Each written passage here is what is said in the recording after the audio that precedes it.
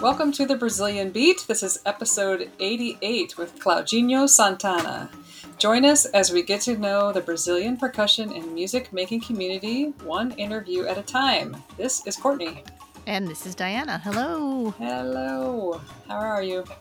I'm doing okay. How are you? I'm doing well. Nice. Yeah. Spring is here, I feel.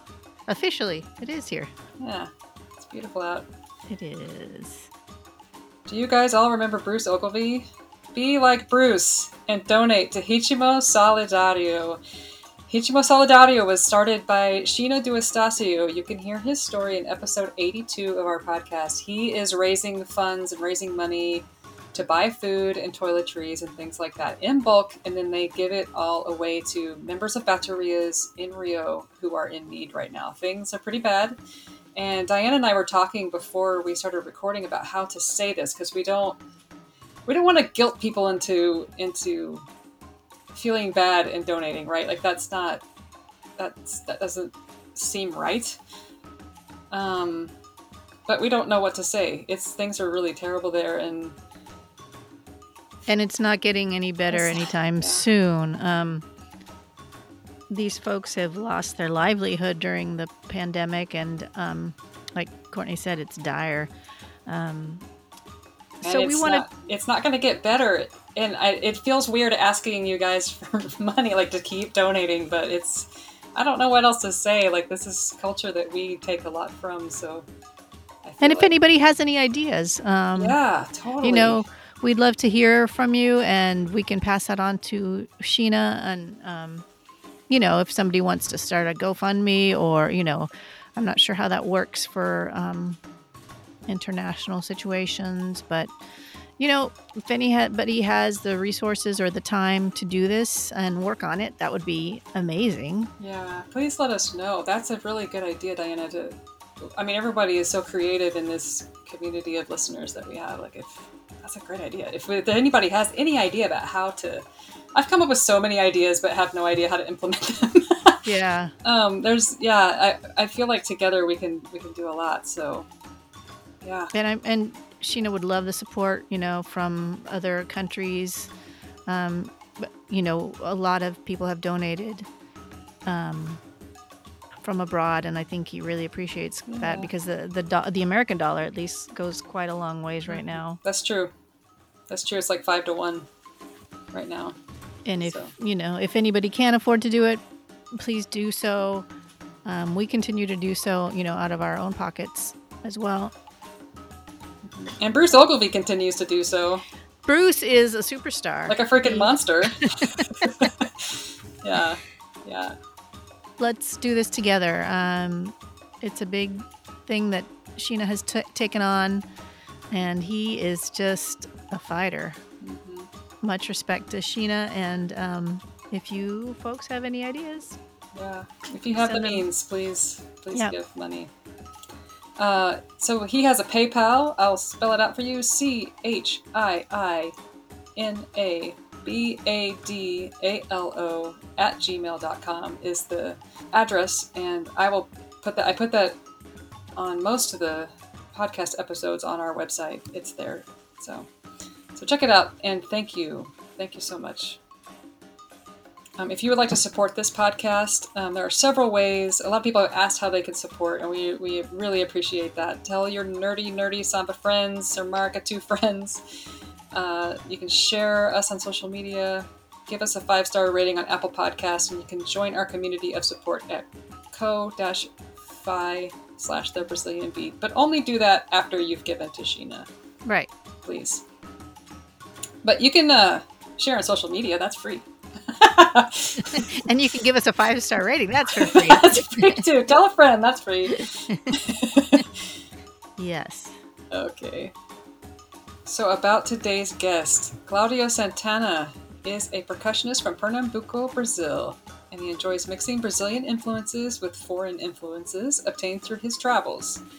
Santana started his career with the intent to form himself musically through the local music scene, with rhythms such as maracatu, coco, ciranda, afoxé, baião, cavalo marinho, and candomblé. Claudinho has lived in and visited more than 12 European countries and has been influenced by musicians from Africa and Asia. These contacts created a desire to learn and better understand the roots of percussion and their cultures, beginning with the introduction of the instruments like talking drum, djembe, udu, etc. He enjoys incorporating hand percussion with drum kit and believes that percussion is an endless universe. His experiences at home and abroad have added to Santana's musical vocabulary. He played with the Maracatu Nação Estrela Brilhante for 10 years, and he was introduced to the musicians Marco Susano and Jorginho do Pandeiro. His primary instrument is the pandeiro, but he also plays djembe, timbal, congas, and Peruvian cajon. Claudinho has taught percussion for the last 21 years. He has taught courses and workshops for more than a decade in Brazil and several European countries. In the U.S., he held pandeiro and maracatu workshops sponsored by Contemporânea. In Recife, he held body percussion workshops sponsored by Team Música, pandeiro workshops sponsored by the Cultural Ministry, and many others. Claudinho was a student of Jorge Martins, his first teacher and founder of Corpus Percussivus, where he was also an instructor. He also has held workshops in other Brazilian states like Aracaju, Maceió, and Fortaleza. He was invited as a Brazilian representative to the International Festival of Pandeiro, or NAFTA, not NAFTA, in the U.S.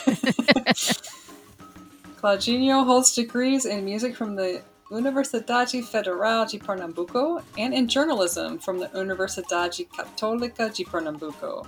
In 2008, he received a scholarship to study at West Virginia University, where he studied steel drum, electronic music, sound painting, and African drumming. Santana has played with international names such as British singer Joss Stone, accordionist Rob Curto, and guitar player Clay Ross, both from New York, and the Scottish groups such as Bloco Vomit and Macumba from the UK.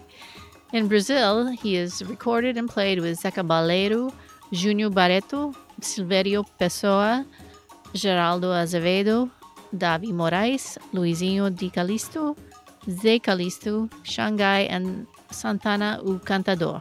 With his singer Badi Assad, he performed at the Jarasam Jazz Festival in South Korea and in Rio de Janeiro with Ney Matogrosso. In the last 10 years, Claudinho has immersed himself into the Sao Paulo Carnival Bloco scene.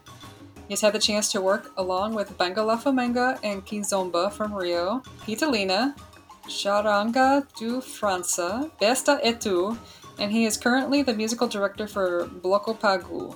In Sao Paulo, he has also taught pandeiro at the Instituto Bricanci. I hope you guys enjoyed this episode with Claudinho, and we will talk to you at the end.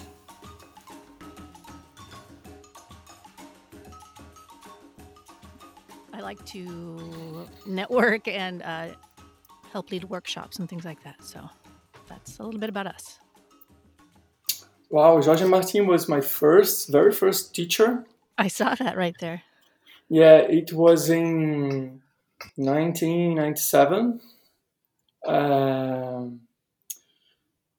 just remember I was at the Mercado Pop, which is is a big market of artists, people doing tattoo, and graffiti and music and shows, etc.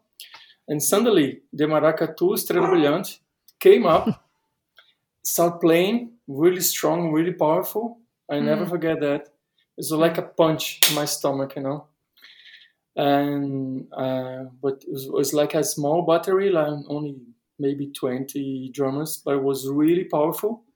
And at the very end of the battery was Jorge Martin was playing, and he was the first white guy. And I was taking pictures with analogic camera at the time. And at the finish, he came to me and asked for the pictures. And I said to him, "Okay, I give you the pictures if you put me inside the maracatu." And he said, "Deal. We have a deal." And he said also, "I have a group of percussion. If you want to come, you are welcome." I say, "I'm going to do that."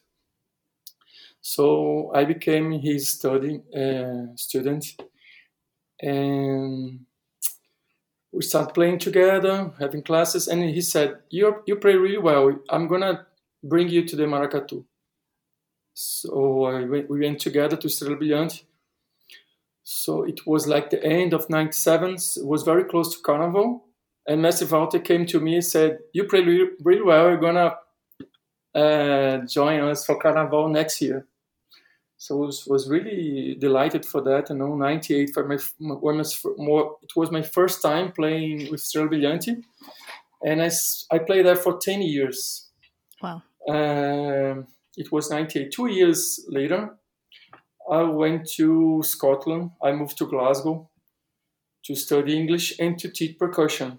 So I did my first workshop there in Edinburgh by myself, and I discovered myself as a teacher. I said to myself, "This is what I want to do the rest of my life." So I love teaching, and I love playing music. I love being on the stage as well. You know. So it took me 3 years traveling abroad. You know, I went to 10 different countries. And when I got back, 2003, I was in a crisis, you know, like I didn't know what to do. I was about to move to Europe for good because I was speaking English not that pretty well at that time. But my life was in Recife. Like my university, I did 2 years and I had 2 years to finish. I had a girlfriend, my mother was ill. So I was very divided, you know, between Recife and living abroad. So I decided to stay in Recife and I started to study music at the Universidade Federal de Pernambuco. So I had a degree in the university, and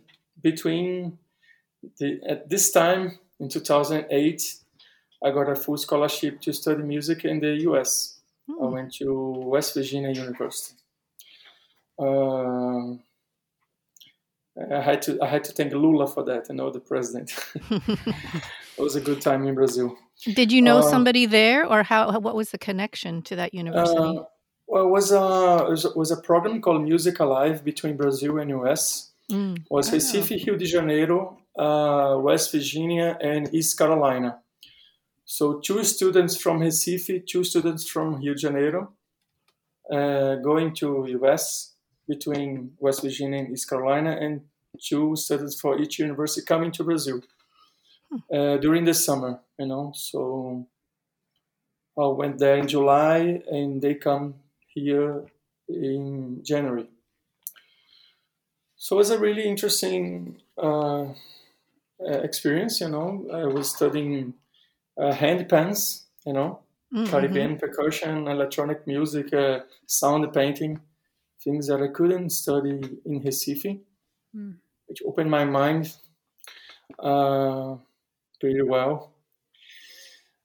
And then I got back to Recife, finished my course. I also have a degree in journalism. I was doing I was doing 2 universities at the same time.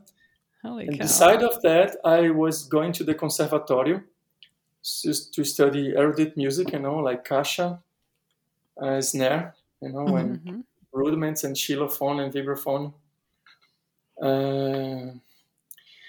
After that, after finish all the universities and conservatorio, I moved to São Paulo, 2011. This year, it's gonna make 10 years that I moved. I moved to São Paulo. So that is story, more or less. Wow.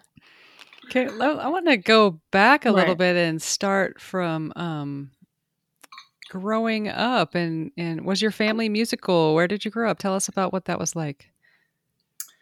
I don't have any musicians in my family. I'm a black sheep, you know. So I started by myself, and I always had this passion for percussion, especially. And the neighborhood I used to live in Recife is called, it's very small, and we have the marching bands from the public schools every year parading in front of my house, in my street. So they close the street and all the schools are playing drums and marching bands was passing by. And I was following them. Every time the percussion was passing, I was just following and playing on my body, beside. So when I got back home, I was playing on the desk, I always had this passion playing on the desk, in a classroom, for instance, every time the teacher left the classroom, I was playing on the desk. So it was my first instrument, the classroom desk. The desk. I'm great on the desk. It was like my cajon, It's like a Peruvian cajon. So I remember this is like my very first instrument, the classroom desk. But officially I started in 97, I don't know if you heard about Chico Sainz. Yes. Sure. He was a star, like a very clever guy. And so... Bico do beija-flor, beija-flor, beija-flor. E toda a fauna, flora grita de amor.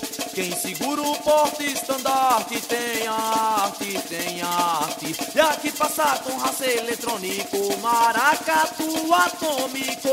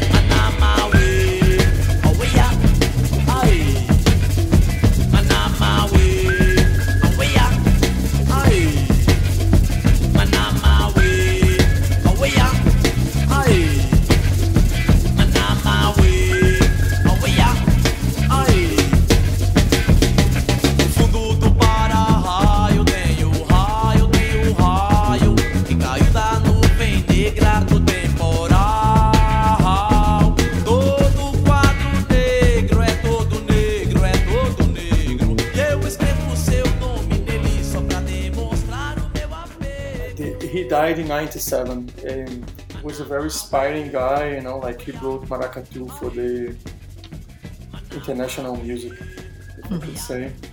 And Maracatu got my attention, and I had the chance to meet George Martin playing Maracatu Estrela Brilhante, which was a big connection, and was like a punch, it's a real punch in my life, and took me forever. And thank God for that. Yeah. So, more or less, that's the story, How was your time when playing with Australia? You said you played with them for 10 years. Yes, I played Alfaia in the first year. Then I tried the Chiquerê, then I tried the Caixa. The Gongue, only one person plays. Right. I couldn't play the Gongue, for instance, but I was moving around. Then I got back to the Alfaia and stayed. For a few years, I was playing repeat session. Is like a group of guys playing the variation like all the time, to give a different flavor, which gives you a language of improvisation really good. To me, it was a great experience. Like a 20-inch drum. I still have that. It's in my bag here. Nice. Was a really interesting experience. It's very tough. Like Master Walter is a really tough guy. Has So not changed. you've heard, yes. Yeah. Cheguei, meu povo, cheguei pra vadiar. Cheguei, meu povo, cheguei pra vadiar. Sou eu a nação estrela, não prometo pra faltar. Sou eu a nação estrela, não prometo pra faltar. Cheguei, meu povo, cheguei pra vadiar. Cheguei, meu povo, cheguei pra vadiar. Sou eu a nação estrela, não prometo pra faltar. Sou eu a nação estrela, não prometo pra faltar. Cheguei, meu povo, cheguei pra vadiar.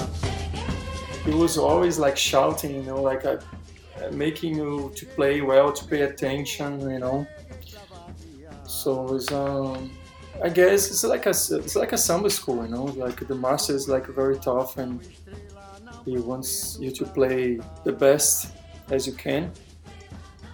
Now we have Fabinho. Fabinho is leading the group. He's a very close friend, really good guy.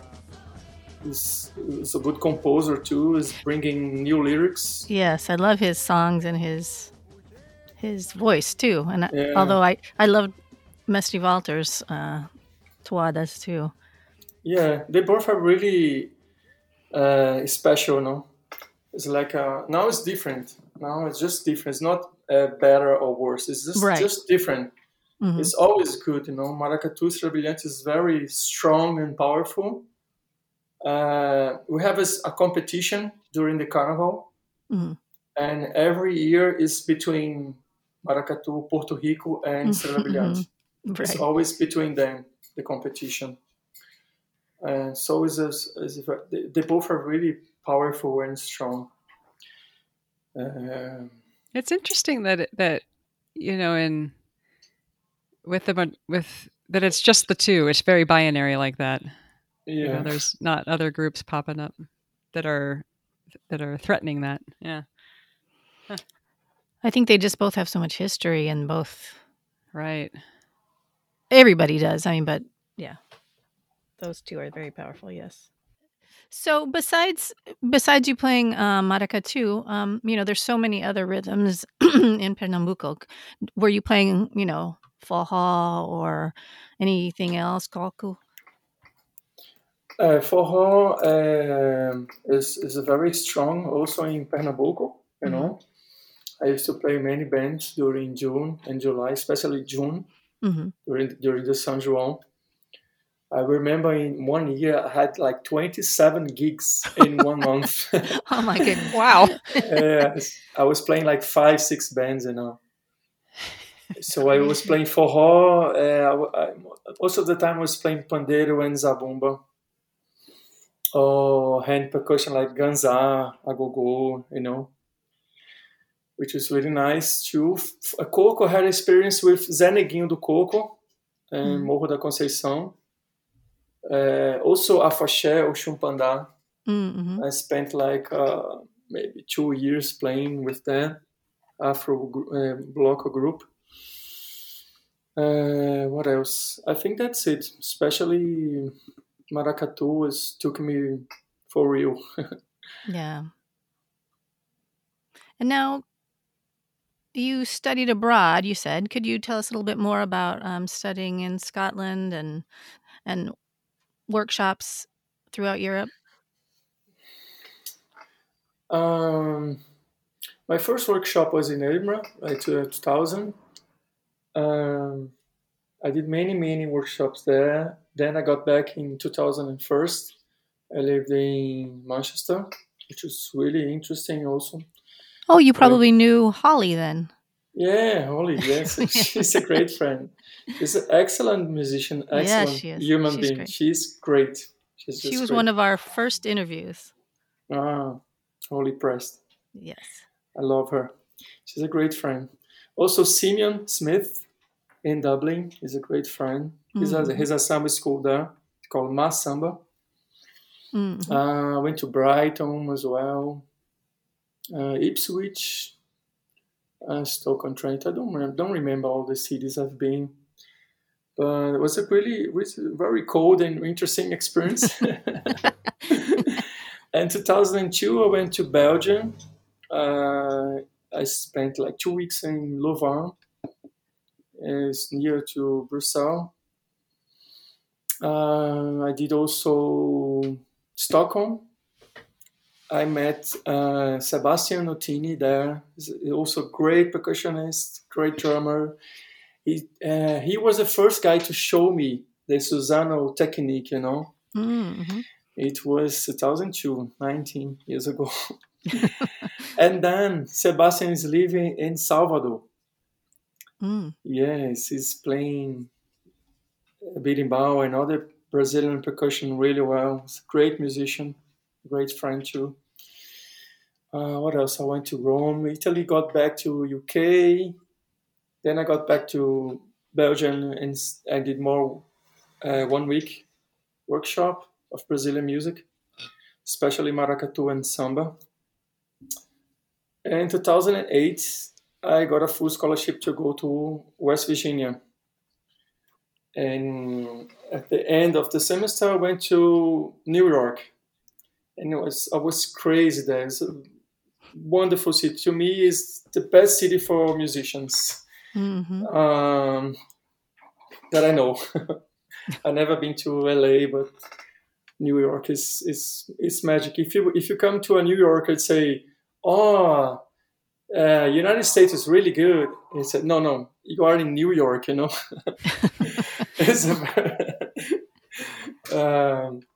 So it's really good to, traveling makes you rich, culturally speaking. You know, I believe that richness or wealth is not money; it's knowledge. Experience, yeah. Experience, yes. Were most of the workshops that you were teaching like maracatu workshops, or what were you teaching? Well, samba, basic samba. Ijexá, because I used to play in this Afaxé group. And basically that, maracatu is like a second choice, Everybody loves and everybody knows samba. And the second thing is maracatu, like samba, reggae, and maracatu is like a top three. Trifecta. Yeah. So it was between maracatu, samba, and afaxé. Now, at that time, it seems like Europe is kind of ahead of things as far as like they've been studying and they've been doing this for a long time, more so than the U.S. Did you find the students to be pretty well versed in things like maracatu? What do you mean? Were you expecting them to be at the level they were at, or were they all new to it? They all knew, all new to it. A few students was like a Holy, Holy Press was like very talented, so they already played many things. We're talking about 20 years ago. We don't have the internet like now. Right, everybody's true. really connected, and at that time we didn't only have email and website. Mm-hmm. That's Right. it. So I think Zé Guilherme told me about. Zé Guilherme is a percussionist from Recife too, and he lived in Scotland as well. He told me about a website with all samba schools in one website from UK. So I went to this website. I remember like I spent like 3 weeks sending emails. Hi, my name is Claudinho Santana. I'm going to UK. Would like to have a workshop, and they were like, yes, for sure. So I booked a 1 month workshop from Recife only by email, and, and I went to UK to teach in 2001. Doing this, 1 year before. I had a friend called Neto, and he used to play in Estrela Brilhante as well. Mm-hmm. And we met in 97, 98. And he disappeared. He went to Glasgow, and we spent like two years without seeing each other. So when we met again in Estrela Brilhante in the year of 2000, he said, I was in Glasgow, and I was doing a degree there, and I met many percussionists playing Brazilian music. They call me to play in the band, but I'm not a professional. I think if you go there, if you be there, you be the guy. And I said, okay, I'm going there. Okay, so from that day to the day I was there, took me like 2 months to take a passport, to stop my university, and all this stuff. Wow, cool. I'm talking like all the papers, the bureaucratic stuff. Took me like 2 months. And there's a guy called John Gilmer. He plays in a band called Mac Umba. Like McDonald's. It's called Mac Umba. It's called Mac Umba. And they were playing bagpipes with Brazilian percussion. So I gave a phone call to John. And at that time, we didn't have like Skype. It was like a very expensive phone call. I said, hi, John, I'm Claudinho. Yeah. So Neto gave the phone call to John, said, I have a friend called Claudinho. He's with me. He plays maracatu, and he wants to join in the Mac Omba band. And John said, oh, okay, he can stay here, to find a place to stay, and I can try to help to bring him. So he sent me like a fax, a paper. Yeah. With a logo, with a Macumba logo saying, to whom it may concern. Right, all this stuff to show the immigration that I'm a guest, Right. And so that's his story. I went to That's Glasgow, stay with John Gilmer, play with Macumba, and he introduced me to all the bands, and the samba squad and the samba groups at that time. And I met a band called Bloco Vomit. They play samba punk. They play samba with punk. Like, should I stay or should I? Should I stay or should I go? Should I stay or should I go now? Should I stay or should I go now? If I go, the world will follow. If I stay, it will be double. So come on and let me know. Should I stay or should I go?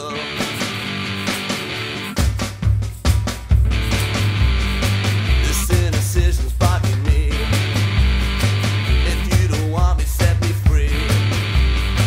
Exactly who am I supposed to be? I don't know which clothes even fit me. So come on and let me know. Should I go lit or should I blow? Should I stay or should I go now? Should I stay or should I go now? If I go, the world will follow. If I stay, it will be double. So come on and let me know. Should I stay or should I go? Should I stay or should I go now? Go now, go now. Should I stay or should I go now? Go now, go now. If I go, the world will follow. And if I stay, it will be double. Should I stay or should I go? I was playing punk with someone. To me, it was like a dream. Like I love punk and I love samba. So, and I met them in March, like exactly March. 20 years ago, 21 years ago now. And then they said, "You are from Recife. We are going to Recife next month to play in the Abril Pro Rock Festival." I said, "Oh my God, I love this festival. I never miss any festival." So when I got back from Recife after April, I joined the band. And I played for many, many months. And that's a connection with the other groups, with the Edinburgh Samba School. So I joined the Edinburgh Samba School. We went by bus from Edinburgh to Paris in France to play in the Réveillon from 2000 and 2001. We play in the Centre Pompidou with 2,000 drummers. Oh, wow. Great experience. And I was freezing cold. I was like just dying. I was dying. I had like a thermal underpants, I had like a second skin, I was playing like I was shaking, like I was playing snare and shaking at the same time. Well, it was a great experience, like got the Eurotunnel. Amazing. And I was just I was playing the Eurotunnel. Oh, Maria, oh, all this, playing this in the Eurotunnel is very symbolic, like I think it's the most popular samba music in the history, like Mais Que Nada from Jorge Ben. I played that song so many times in so different places, in Denmark, Copenhagen, in Stockholm, Sweden, like every place I go, everybody was asking for that song, Mais Que Nada. That's funny. Now, you touched on this a bit ago, but can you talk about your how you started with Pandeiro and then leading into your influence from Marco Susano? Yeah, the Pandeiro came together in 1997 with George Martins. He had this like a percussion group, students.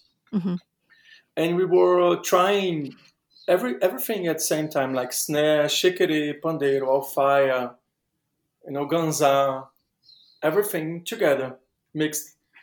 And I remember pandeiro was part of this. And I was playing pandeiro, and he was like, "You are going to be good on that," George told me. Você tem jeito, né? He said.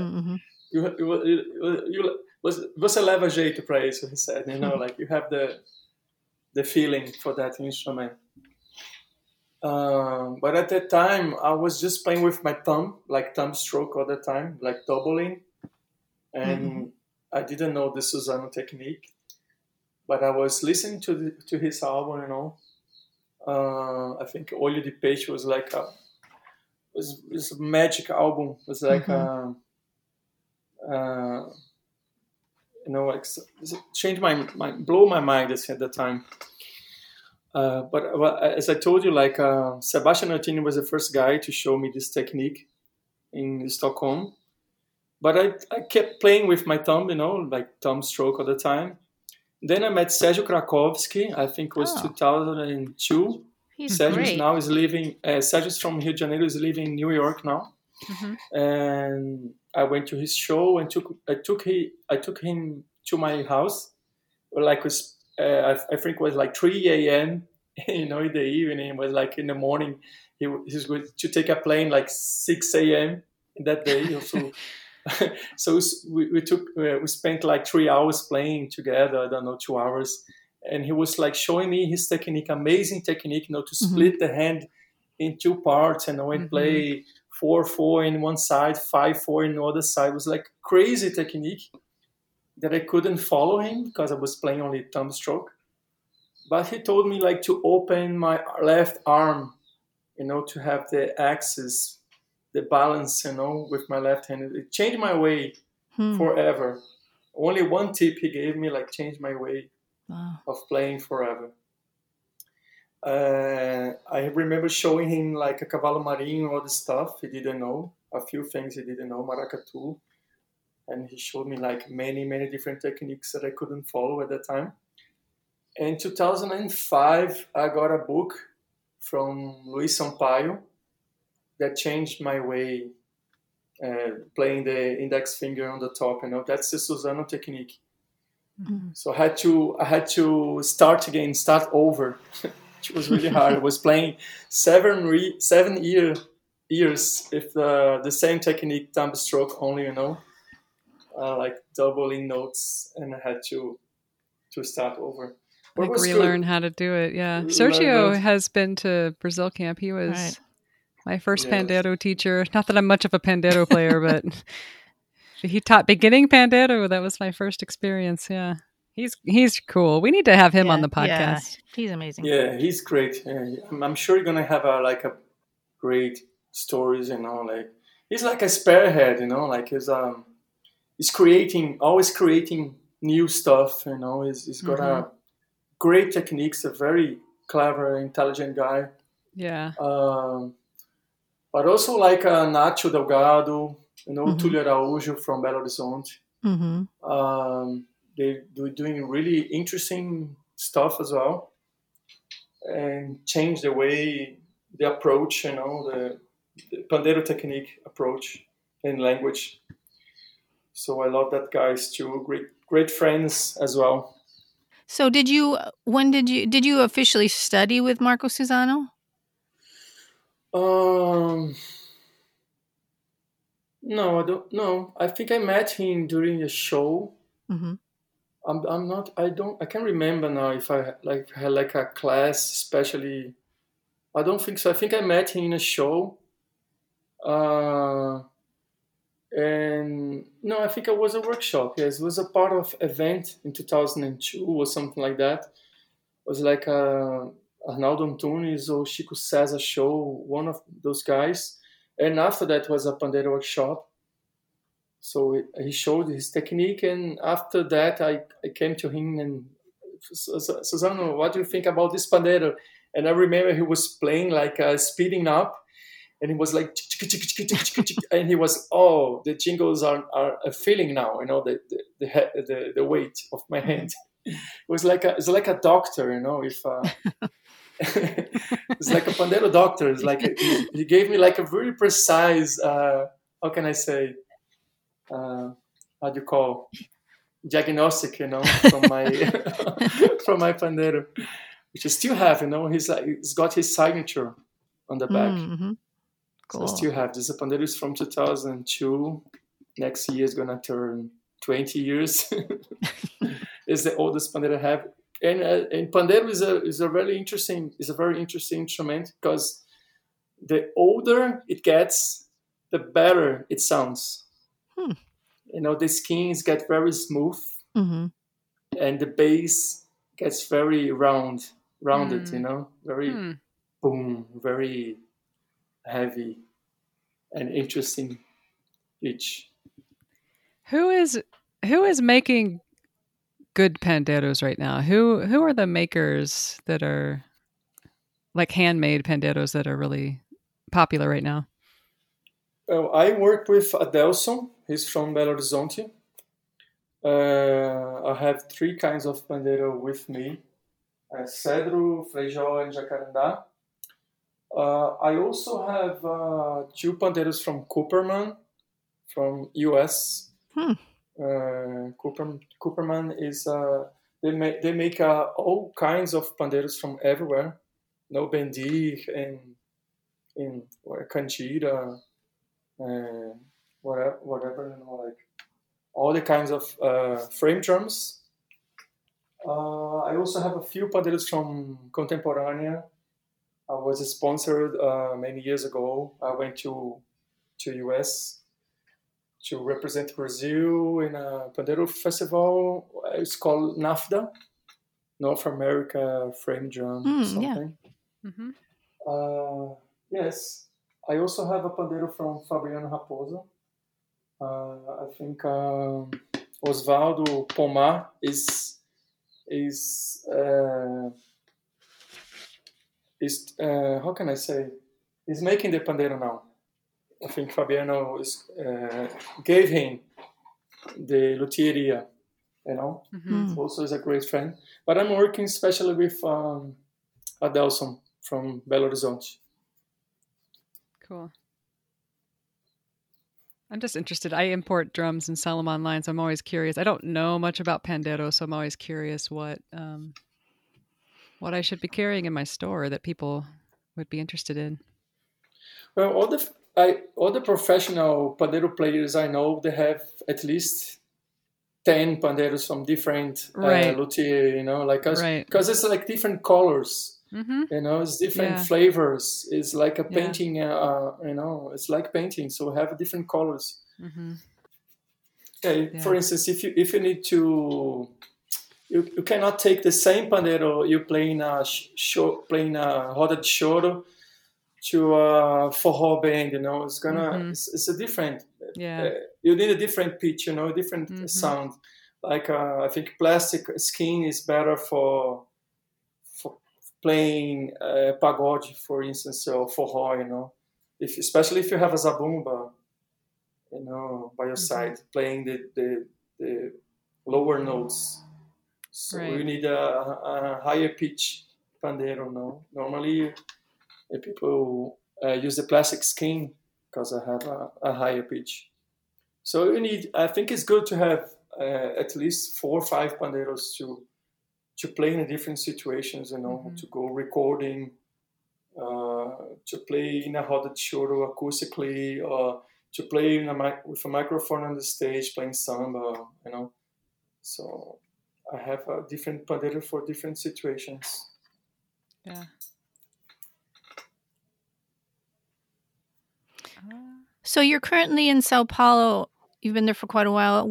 Could you tell us about the scene there and what you've been playing and what you've been doing there? Well, it's been 10 years now that I'm living in São Paulo, and it's been exactly 1 year this week without playing live music outside. It's crazy. Yeah, and you have no.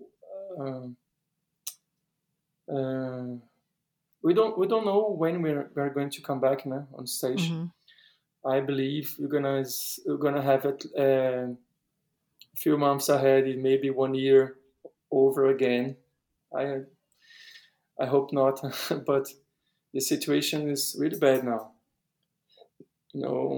Especially now in March.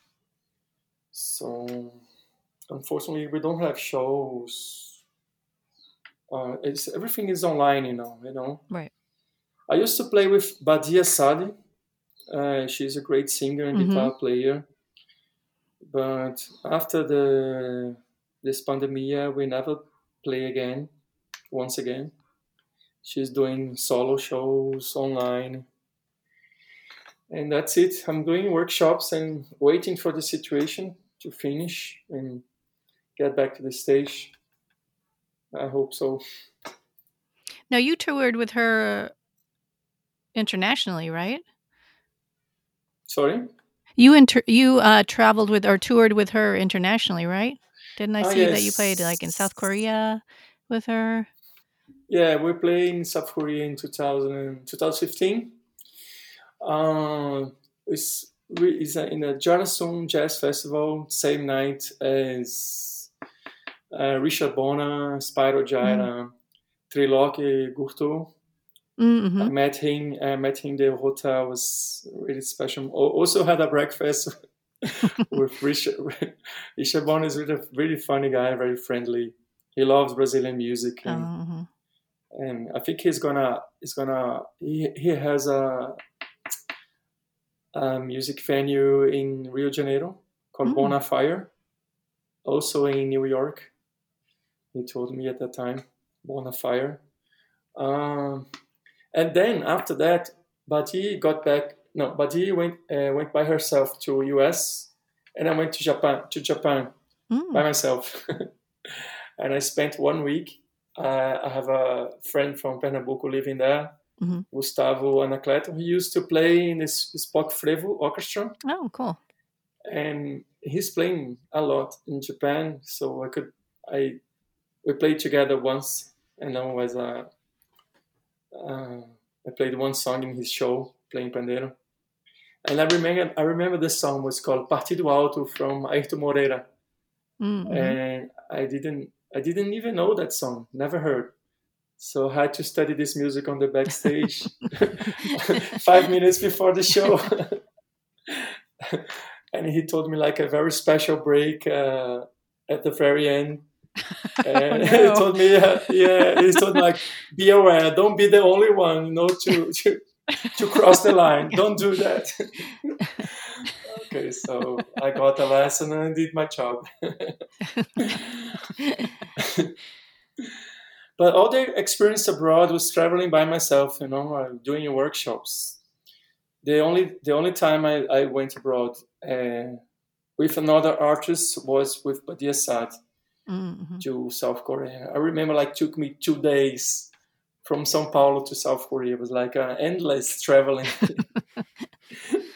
I went to Dubai and stayed in Dubai for hours. Like Then a I long went trip. to South Korea. I took a taxi 4 hours driving to go to the festival. Oh my Then goodness. 1 hour drive. Yeah, because it's an island. Jarasun is an island. It's very far. Mm. Then 1 hour to go to the hotel. Oh man. It was really tiny, but it was really nice. It's always good traveling and playing in a big festival. With a real sound, and great audience. Everybody was like sitting on the floor, like having food, very organized festival. It's like a picnic, outside. Mm-hmm. So it was really interesting. It was like freezing cold. It was amazing cold. I remember tuning my pandeiro during the sound check. It was like afternoon. Then I got back to Then it changed. I got back to the stage in the evening. My pandeiro was like block. Yeah.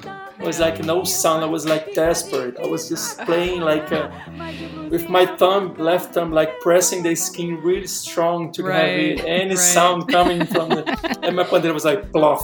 Oh my god! The temperature is like an enemy, like real enemy, real enemy. Hey! Oi de blusinha branca, oi de blusinha branca, calcinha picada, cintinho dourado, eu fui viajar. Oi de blusinha branca, oi de blusinha branca, uma flor na lapela, uma saia amarela, eu saí pra dançar. Oi de blusinha branca, oi de blusinha branca, coração apertado, negro do lado, eu fui me vingar. Oi de blusinha branca, oi de blusinha branca, ai, ai, ai, desci a ladeira com a mão nas cadeiras e fui trabalhar. O branco, acho que é paz, se é branco, tinge mais, faz traje pro louvor, pra noiva, pro doutor amor. English, like your English is super good. Did you know some English before you went to the UK, or did you learn it growing up? No, we have English classes during our childhood, in the school, but it's very basic. It's like the book is on the table. Right. It's right. like this. But I had this dream, to go abroad, to study English, to play music. So I started by myself, study English at home. 1 year before go to UK, studying like 8 hours every day. Oh, wow. Holy cow. And I remember my father has these books and cassettes from London, BBC London, Oh, cool. English, So I took out this. I took the plastic off, and I was like, okay, I'm doing this exercise, one book a day, So I took the tapes and took the books and was studying many hours every day to have like a basic conversation. But you learn to say, how are you? When you go to UK, it's like, how you doing? They when you arrive, you say hi. They say hiya. Right. Falava raiar, what's a raiar do sol? Raiar is like a sun coming up, raiar. And when they leave, they say chirio. It's like a Japanese, chirio is like cheer you, chirio. So everything is different. They don't ask you like, are you crazy? They say, are you off your heat? So English is Glasgow is like crazy. It's like It's Russian. different. Yeah. Yeah. So I had to learn Glaswegian and English from BBC at the same time. Yeah. So Go ahead. sorry, I went to a school called Ansland College to study like BBC Four. They call the BBC Four is like a radio. Mhm. The teacher was like, you have to listen BBC Four. This is the Queen's English. So I was learning like a traditional English and Glaswegian. Let's say every time I have to go to school, I take a bus. So every time I leave the bus, I say "Cheers, Paul," which is like a slang, like "Cheers, Paul." Don't say "Thank you, brother." You don't say that. It's like "Cheers, Paul" is like a local language. So and I had a small notebook in my pocket, and every time I listening, I was listening. Every time I listened something different, I was asking, can you write down this to me, please? Oh, nice. So I used to say, I need to go to the toilet. Nobody says that. They say, I need to go to the loo. I say, what is loo? Can you write down loo to me? So we're getting another vocabulary, like a street vocabulary, and going to the pub and going to the school to learn the Queen's English. So I had this balance, Glaswegian, Queen's English. And in 2008, I went to US. So I then also it's like a different, they say, Right. what's up? They ask you, what's up? They don't say, how are you? So it's another language. It's a different English, They say, I'm gonna go, I'm gonna this, I'm gonna that. And the English people say, I'm going to, So they have differences, but very similar. It also depends on where you are, like Mhm. in the United States. You could be in New York City or Texas and it'd be totally different. Yeah. Yeah. You know what I mean? I'm saying like that. That's playing Yeah, exactly. Yeah. I went to Texas. I went to a festival called Basic. Mhm. Oh, awesome. Yeah. I went to Crazy. India. Yeah, I went to Indianapolis 2010, and I went to Texas in 2008. At that day, Cool. Obama, the president, they won the election on that day. Oh, yeah. And I remember I was like walking on the streets, and all the taxi drivers was like, bam, was holding like, bam, bam, bam, woohoo, it was like a party. And I was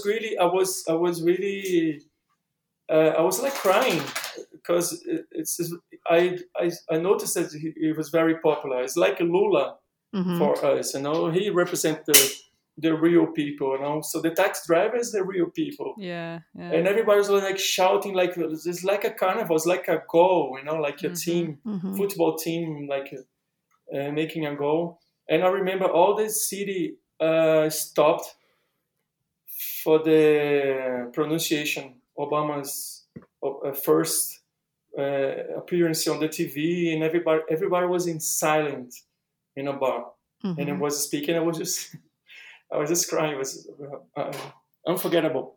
Yeah. That day, Powerful. Yeah, I remember that day too. Yeah. Yeah. It was amazing.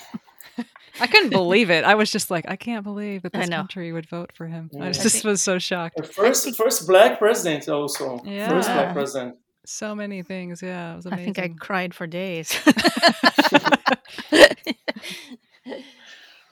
I wish he got back. I wish he could move to Brazil and save us. Take away this post. Kick off this Obama could be Bolsonaro. Obama's next move as president of Brazil. That's that's funny. We I don't know if you've ever seen it, but there's Carlinhos Pandeiro de Ouro. See, yeah, no, yeah. He used to play with Jackson do Pandeiro. Yeah, he had this pandeiro with Obama on the head. Oh, really? Yeah. It's fun. He took it to He had received an award, and he took it with him to Washington D.C. It's very cute. Carlinhos is a reference, it's a big reference. Also, Yes. Jorginho do Pandeiro, João da Baiana, and so many others. Revolutionary people, Mhm. the Pandeiro. Carlinhos is still rolling, Carlinhos is living in the US. I think it's California, right? Yeah, Los he's in Angeles, Los yeah. Angeles. Yeah, Los Angeles, yes. He's great guy. He's doing like malabarism, like she throwing up and, and all the stuff, and it's beautiful to see. Yeah, He's a real sambista, from samba school. He's a real guy. He's a character. Guy. Yes, he's great. Character, exactly. Now, back a couple of years ago, you were leading the Bangala Fumenga group in Sao Paulo, right? Yes, Bangala Fumenga is from Rio de Janeiro. It was my first bloco here in Sao Paulo. It was 2012. I was leading the snare section. Then I moved to Surdo de Segunda, the second drum, the response. The lower one is the first, and the second is the response. Then I moved to another block in the year later to Kizomba, which is also from Rio de Janeiro. Then I played in the first year of Ritalina. Is a playing word with Ritali, and Ritalina is a medicine for kids. They play only Ritali songs. Then I was leading the first year of Charanga do França. It's a big block here too. In the year after, I played in the first year of Besta Tour. And then, I think in 2017, Pagu came to my life, and I'm still there. Pagu is a great experience. To me, it's like it's an honor. It's an honor to be there because I'm a male, and it's a female group. It's a feminist group, and then I helped to build up from zero. Bringing the songs and the arrangements. I was leading the group, with the whistle for 2 years.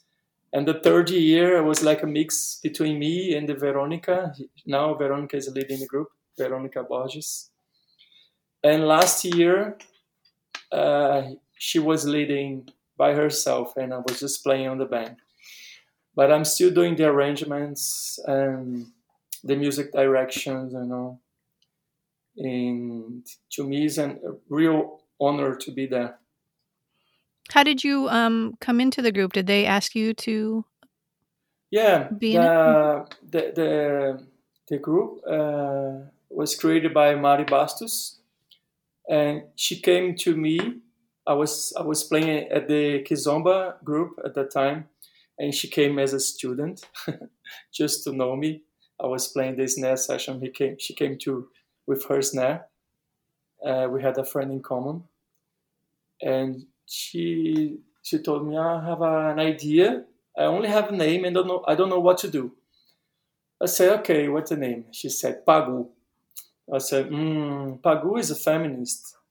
And feminism is the left wing, She said, oh no, I don't want to mix with politicians. I said, I'm sorry. Feminism is left wing, so we're gonna have to deal with that. And I told her on that day, you're gonna need like 7 mestres to help the percussion, one for the surdo, one for the snare, one for the shaker. And she was like, oh my God, that's too many. So you have to start, we have to have one girl leading each session, of the battery. And you're going to have a page.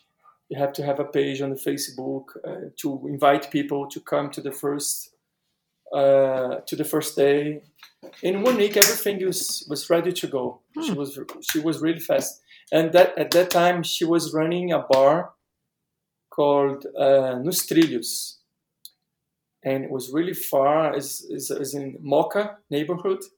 It's really hard to get there. Everybody got lost. It was near a train station, and I remember when every time we had the rain, the electricity is over, was gone, and I had to stop the rehearsal, and it was like really really tough time. And the block was like growing up, and we didn't have much space, so we need to move to Vila Madalena, and it was just growing. In 3 years, we were like nothing to the biggest category in São Paulo. Oh wow!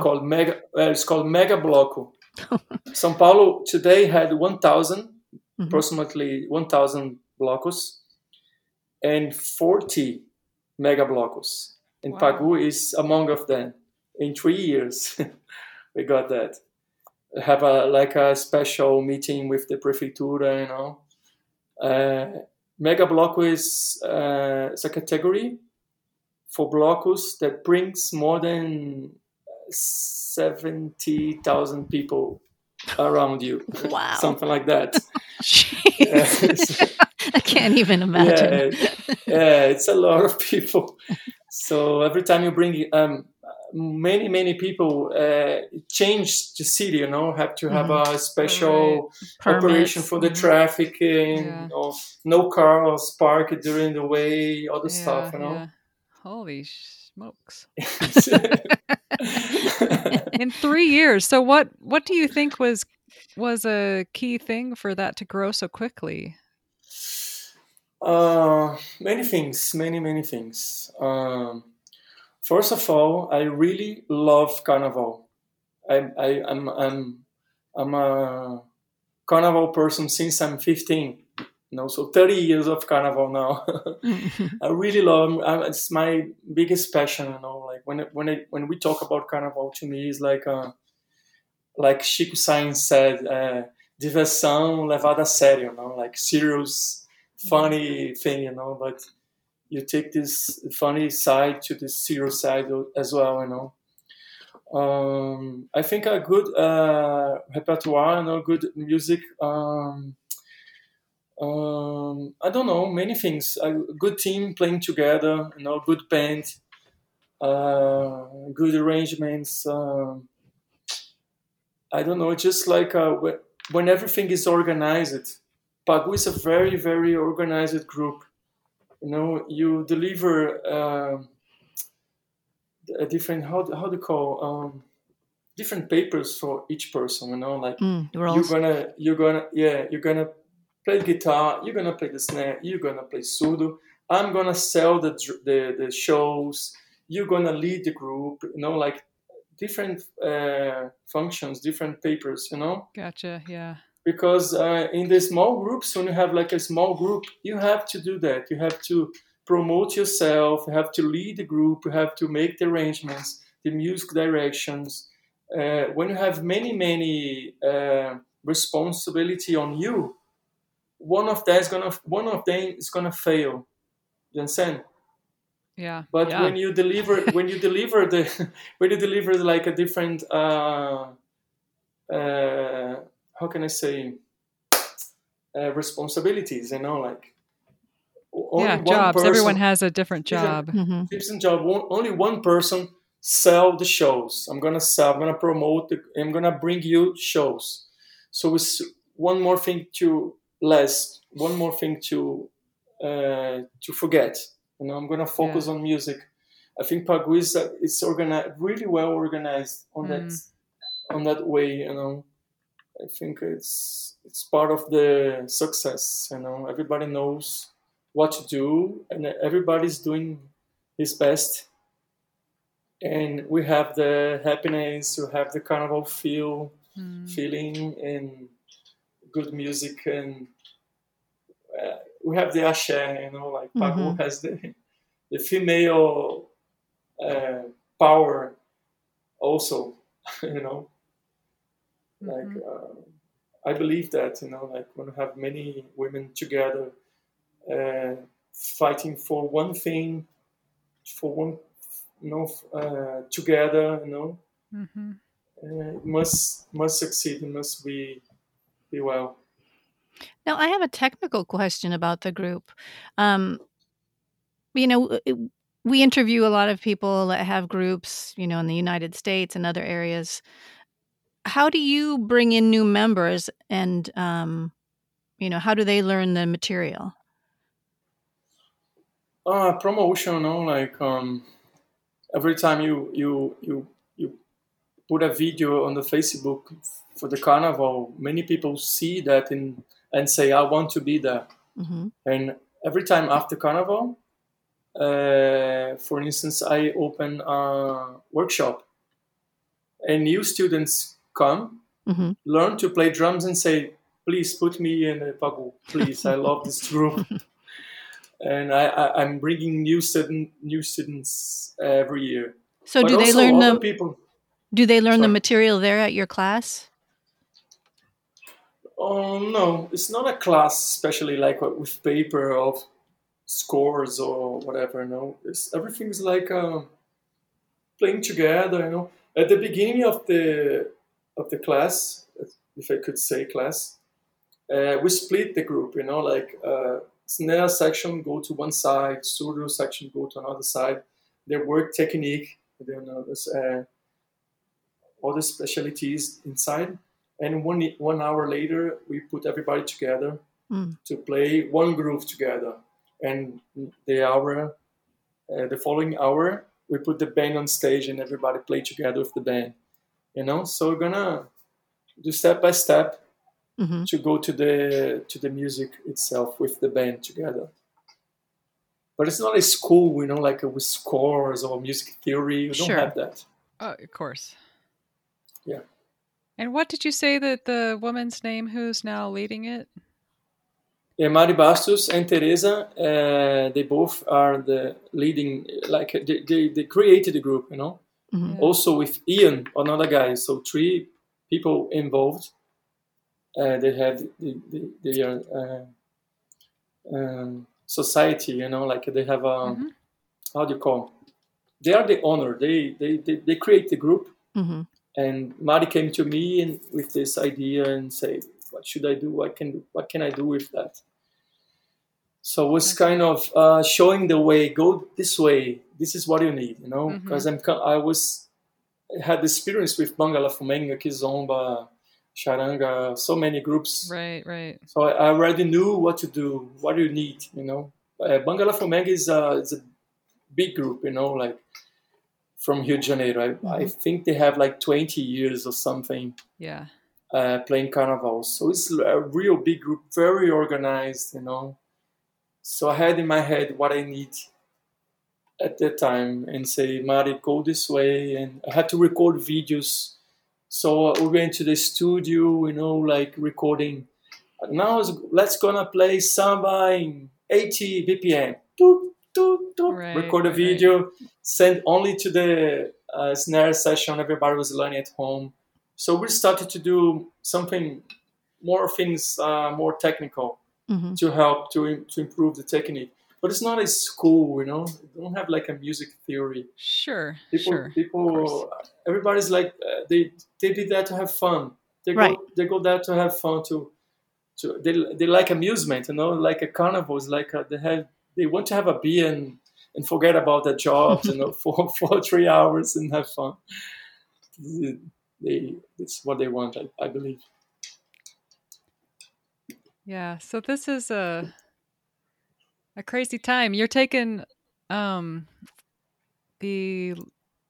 am I trying to say? You're taking the most recent lessons with Gabrielle Policarpo on Hipiki. Yes, I'm in love with Hipiki now. Yeah. Are you doing any other online classes? Taking any other online classes? I'm doing a post-graduation. I don't know how to call that in English. I think you have a music degree. The second step is pós-graduação, then you go doutorado, mestrado. Post-graduation is like a second step. Postgrad, yes. with Ari Colares, which is a great teacher. In Sao Paulo, great yeah. teacher. Yes, he's from Sao Paulo. Last person we interviewed, he was very Really? instrumental in her studies. Yeah, as I'm studying this post graduation. I believe it's gonna finish in December this year, Mm. and I'm also studying with Gabriel. I'm doing online classes, teaching online classes, and praying for this pandemic situation over this year. Yes. Because I will be really, really sad, if with the idea of don't having carnival next year. I will be crazy. Really. Yeah. That would, yeah. That's hard to Because imagine. carnival it's a big relief, It's like it's a time to relieve all the stressful Yeah. year we had, It's like Yeah. partying for good, like 20 hours for 4 days at least, partying to Yeah. allow yourself to be free. Mm-hmm. Of course, it's a political attitude as well. It's occupying the streets. You have this side as well. This is a real democracy, but it's at the same time, it's a time to be happy. It's to allow yourself to be whatever you want to be. So it's bringing you a relief. It's like starting over. Every time the carnival finishes, we see on Facebook Happy New Year. It's very common in Brazil. So it's like starting over the year with the energy you need, So when you don't have that, it makes you really sad, If you love carnival, like I'm very carnival person, so it makes it really sad. So this year, Yeah, there's also a again, lot of people who rely on it for work, and Yeah. that's their Exactly, main source of yes. income. So Yeah. San Juan also is a really important thing. San Juan is in July. It's gonna be the second time this year that we don't have this popular manifestation kind of music cultural, which is beautiful, yeah. Carnival is really important, and San Juan is like the second carnival, the second celebration, popular celebration on the streets, In Pernambuco, the Northeast especially is really strong. The forró scene, the forró shows, all the culture involved around the San Juan, Mm-hmm. And here in São Paulo, we have Bumba Meu Boi also, which is really strong from Maranhão. Tião Carvalho is a master here in São Paulo. And he's also celebrating 3 times a year. We don't have this. We're gonna have to skip that once again this year probably. He's doing a Festa do Boi, the Boi Party, which is really sad, But we have to wait. You have to be patient and pray, like to the situation finishes, and I hope we survive that. Every day we have this bad news. Everybody is leaving this planet, for good, and we have to pray to be strong, to be together, to be solid, That's what I think. It's a very scary situation. Yeah. Here in Brazil. Have they started vaccinating there in Sao Paulo? I was talking to a friend of mine, friend of the show, Bruno Moraes, was saying that they're now in Rio vaccinating people 75 and up. Are they doing any vaccinations there? Yes. The government here is very concerned and very worried about the situation. The government the local government has independency from Bolsonaro. They can decide the best way to lead the state. So here we have João Doria. I don't trust him much, but he's doing his best to bring the vaccine to the people. But Bolsonaro needs to help. It's like it's a federal law. That to buy enough vaccine for everyone. Don't have enough for everybody. That's a problem now. Yeah. People are not wearing mask anymore on the streets. They still like doing the clandestine parties, celebrations. I've seen And the pictures. president is stimulating people to that. He's never wearing a mask, for instance. Mm-hmm. He's always against the world, the scientists.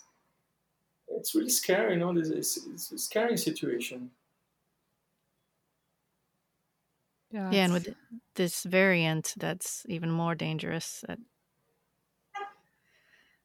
I'm hoping that things somehow turn. Last year we have like a founding called Auxílio Emergencial. It's emergency money from the government, Mm-hmm. and it was like 600 reais, and they finish in December. So it's been 3 months without that, and people are just starving. Like musicians are selling Mm-hmm. the best instruments to survive. Like the amount of people living on the streets is like 4 times bigger than 2 years ago. Wow. So it's like a population of street people, which is really sad. With the government, without the help of the government, it's just impossible. All the bars and the venues, the music venues are closing now, the doors, and these people has no option. This is their lives. This is their jobs. Mm-hmm. So now the government wants to do 250 reais. This is really nothing. We have to do the lockdown. We have to give the money for people to stay at home. And you have to bring the vaccine, the solution. This is the solution, the real solution. The medicine is the solution. Mm-hmm. So without one of them, it's just impossible to recover this to recover the situation. I don't see any other way. Yeah. It's there's nothing to say about it really. Well, let's talk about music. It's better. Something happy. Let's talk about music. Ask me something, please. I wanted to ask you, you've studied and played so many different genres. What are your favorite things to listen to? Oh, this is a really unfair question. Don't do that, please. Don't do that. Well, I don't have one favorite, really. I love samba, but I can't tell this is my favorite. It's like I love Afro-Brazilian music. That's it. Mm-hmm. Afro-Brazilian just touch me really strong in a way that I can't explain, just feel.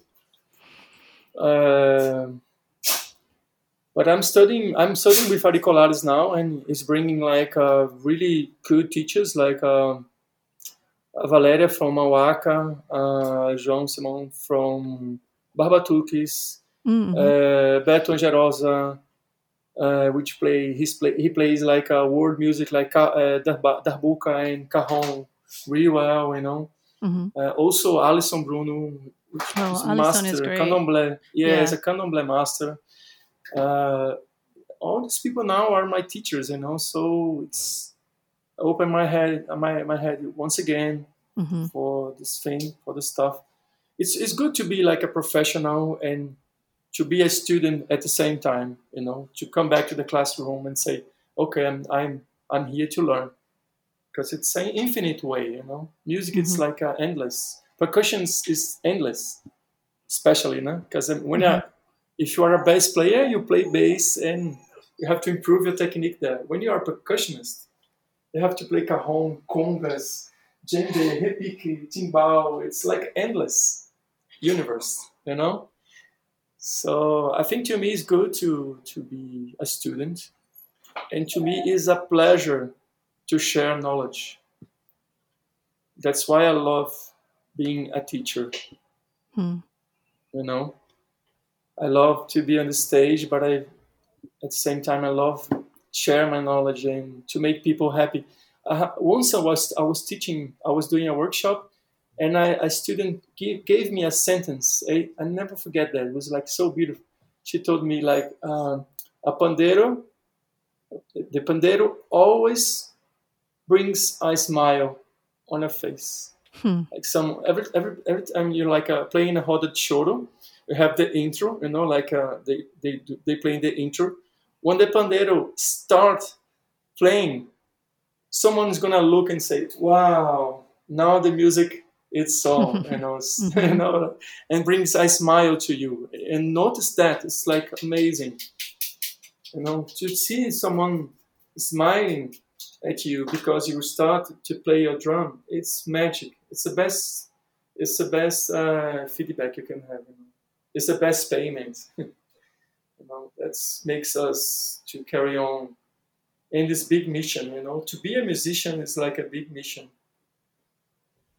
If you take music like in a serious way, like a survivor, like not only like a job, it's like a mission. It's to carry on, to bring your ancestors. When you're playing drums, like playing maracatu, playing alfaia, you're talking to your ancestors. You're bringing all this history to the present. It's not only having fun or amusement. For us, it's like it's something really serious. It's like a ancestors. Nana Vasconcelos it's a big influence. It's like a mentor. And I always, every time he was doing a workshop, I was there. Every workshop, no matter where. Like every time I saw him there on the newspaper or whatever, like Nana Vasconcelos doing a free workshop in Olinda, I was there. And Nana was like it's like a magic, of sounds. It's like how can I say? It's not only a guru, but it's like it's a magic, like, okay, let's do the rain now. Everybody close your eyes. Let's do some clapping really low. And he was like clapping. He's like a big gong, like, and the river never stops. When I was like crying. It was like goosebumps, like crying, like now, like goosebumps. You could see yourself in a jungle. It's like a magic. It's like how can he do that? So I had this experience with Nana. And Nana was like always saying, todo tambor transmite o som da terra. So, the tambor is like an interface between the sacred, the sagrado, and the earth. The drum is a communication from your ancestors to the present, to the audience, if you are on the stage, So I really started that from the beginning, 97, 98, when I was in Olinda, doing my first pandeiro classes. I remember that with Mestre Lua, and Ana had a space called Flor do Mangue. It's like an ONG for kids, and called Flor do Mangue. And I was taking classes there, pandeiro classes. I remember Nana just passing by. He saw the class, he came to us, and he got the conga, and he started playing with his own technique. Like a mix of Cuban and atabaque technique and capoeira, like a mix of techniques. And it was like, everything must be very simple. Very, like very quiet. And you go to strong and you come back to it was like giving a lesson of 2 minutes, but it was like so deep and real and strong. It changed your way of seeing the drums, it changed your way to see the life. And it was like, todo tambor transmite o som da terra. He was always saying that. And if you come to him and say, Mestre, and it was like, Mestre is on the sky. I'm not a Mestre. Mestre is on this. Mestre is God, Every time he was saying that, I'll never forget. Mestre é Deus, Mestre é Deus.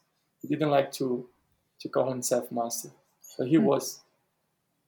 And every time I listen to berimbau, really well played, I remember Nana Vasconcelos. It was like magic. That's a beautiful story. That's amazing that you had that connection with him and that you're able to be in his presence like that. Yeah, so many good things now. So many good things. Hmm. But pandero is like a one drum that got me for real. Like I love pandero because it's a very complete drum on your hand. It's like a drum set pocket. You put Yeah, in totally. your backpack and Totally. travel abroad with that backpack, and you make the sound, you make the happiness. Because I have like three tones, low, middle, and high pitch. So I just love pandero. I remember one experience I have in Recife. There is a jazz music every Sunday. Drum set, double bass, and saxophone. And I was going there every Sunday to have a beer. One day, I always had my pandero in the car, always, no matter where. I always have because I have a traffic jam. And every time I was in a traffic jam, I was practicing my Yeah. pandero. Totally. So yeah, so I had this. I was listening to the radio when I was in the traffic jam. Listening to the radio, say this is gonna be the challenger. I'm gonna listen to any song and I'm gonna play any song. That's gonna be a challenge. So sometimes I was playing rock and then I was playing samba. I was playing frevo, and every time the traffic was moving, I'm like, damn, I was just getting this song. So you transform something really bad into something really good to you. Traffic jam is horrible. Nobody wants to be in a car in a traffic jam. But I was practicing my pandeiro at the time. I was taking advantage to practice my pandeiro. And that day, it was Sunday, I got there to have a beer, and the saxophone was my teacher at the university. I said, Claudinho, please help me. The drum set didn't show up, and we need to do the show, and we don't have a drum set player. Do you have your pandero? I said, man, don't do that, please. I don't play jazz at all. I said, no, please save us. We don't have a choice. And man, I got a plastic skin pandero in my car. It's not a gold skin, like a low pitch. I have a plastic pandero, play forró. I said, doesn't matter, just get it. I said, my God. Oh my God. So I was playing, hit the road, Jack. Won't come back. In a plastic skin pandero. Oh my God. Tulio's going to kill me. Sorry, Tulio, to the language for that. At that time, the only guy who was playing pandero jazz, I think, was Scott Feiner. Mm-hmm. And I knew his I knew his album. I was just listening and say, oh, it's possible to play jazz, but I didn't have the chance. I never ever played jazz on the pandero, and it was the first time. So it was a big challenge, And after that, I said, well, I can do that. I have a new experience now, and it's open your mind a little bit more, But I don't play jazz, and I leave this to Tulio. He's the best guy to do that now. And I remember this experience. I also had another experience with the forró band. The zabumba guy didn't show up, and I had to play the zabumba on the pandero. Unfortunately, in the same pandero, no, the plastic skin one. I was studying this one. That pandero is a lifesaver. Yeah, and that day I remember playing shorty the first time on the pandero. And everybody plays short like tuki chika, tuki tuki tuki chika. Everybody plays like that. Most of people play like that. And it was the first time I was playing chiki chaki chung chung with the jazz feel, because I had the experience with the jazz, And I say, wow, look at that. I can play shorty like a jazz. Hit the road, Jack. Won't you come back? It would be nice, to have like a jazz forró band, playing shorty on the pandero. Yeah. It'd be nice too. There you go. So all this experience you have, it can be worse at first, like can be really bad. And after that becomes something like really rich experience, you brings to the next experience, to the forró experience, and then you keep going. And it makes you improve your technique, to go to the other side, to different ways, different colors. That's why it's really important to have different instruments, to to have different pitch. You know, at that time I was playing a lot of pandeiro plastic skin because of the forró band. You know, it was like in São João, May and July, 2 months. You do a lot of shows, a lot. It's the best time for the percussionist. Better than Carnival. Carnival is also have a big demand for percussion, and pandeiro especially. You know, frevo, to play frevo, you must have a pandeiro player, you know, but a surdo, but you need to horn, you need like sopro, you need a saxophone, trumpet. This is like the biggest demand, you know, during the Carnival. And São João is the accordion. You know, the accordion becomes the king, you know, he's the king. Everybody wants accordion. So, and after the accordion is percussion, you know, like zabumba, triangle, pandeiro, shakers, whatever you want to put in the band. But especially zabumba, you know, with zabumba, triangle, and accordion, you make a forró. You make the trio. You know, that's a basic trio. We call pé de serra. The accordion is always here is the one that's hard to find. Yeah. Here in São Paulo, we have a mestrinho. Do you know mestrinho? Oh, I love mestrinho. Yeah, he's a great guy. He's from, if I'm not wrong, Alagoas, Sergipe, or something like that. I think he's from Sergipe, I think so. Aracaju, yes. And he's living in São Paulo and he's playing with Gilberto Gil. Now he's like, he has his own career, you know, like he's the artist now. Yeah, he's taken off. Yeah, he's playing and singing like amazingly, you know. He's one of the biggest accordionists in Brazil now, I believe.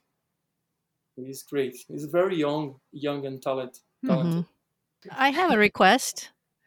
Okay. Could you play a little as we... Let me see. Let's see what I have here. Oh. This is for Marco Susano, okay? Okay. I don't know if it's going to listen to that, but I'm going to play for him. I hope he listens to our show. He's like a big hero for us, pandeiro players, okay? Yes. So this Pandemonium from Marco Susano.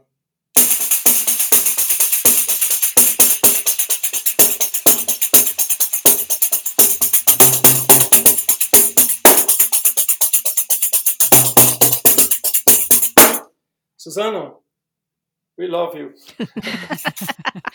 Awesome. Thank you. That intro is like amazing.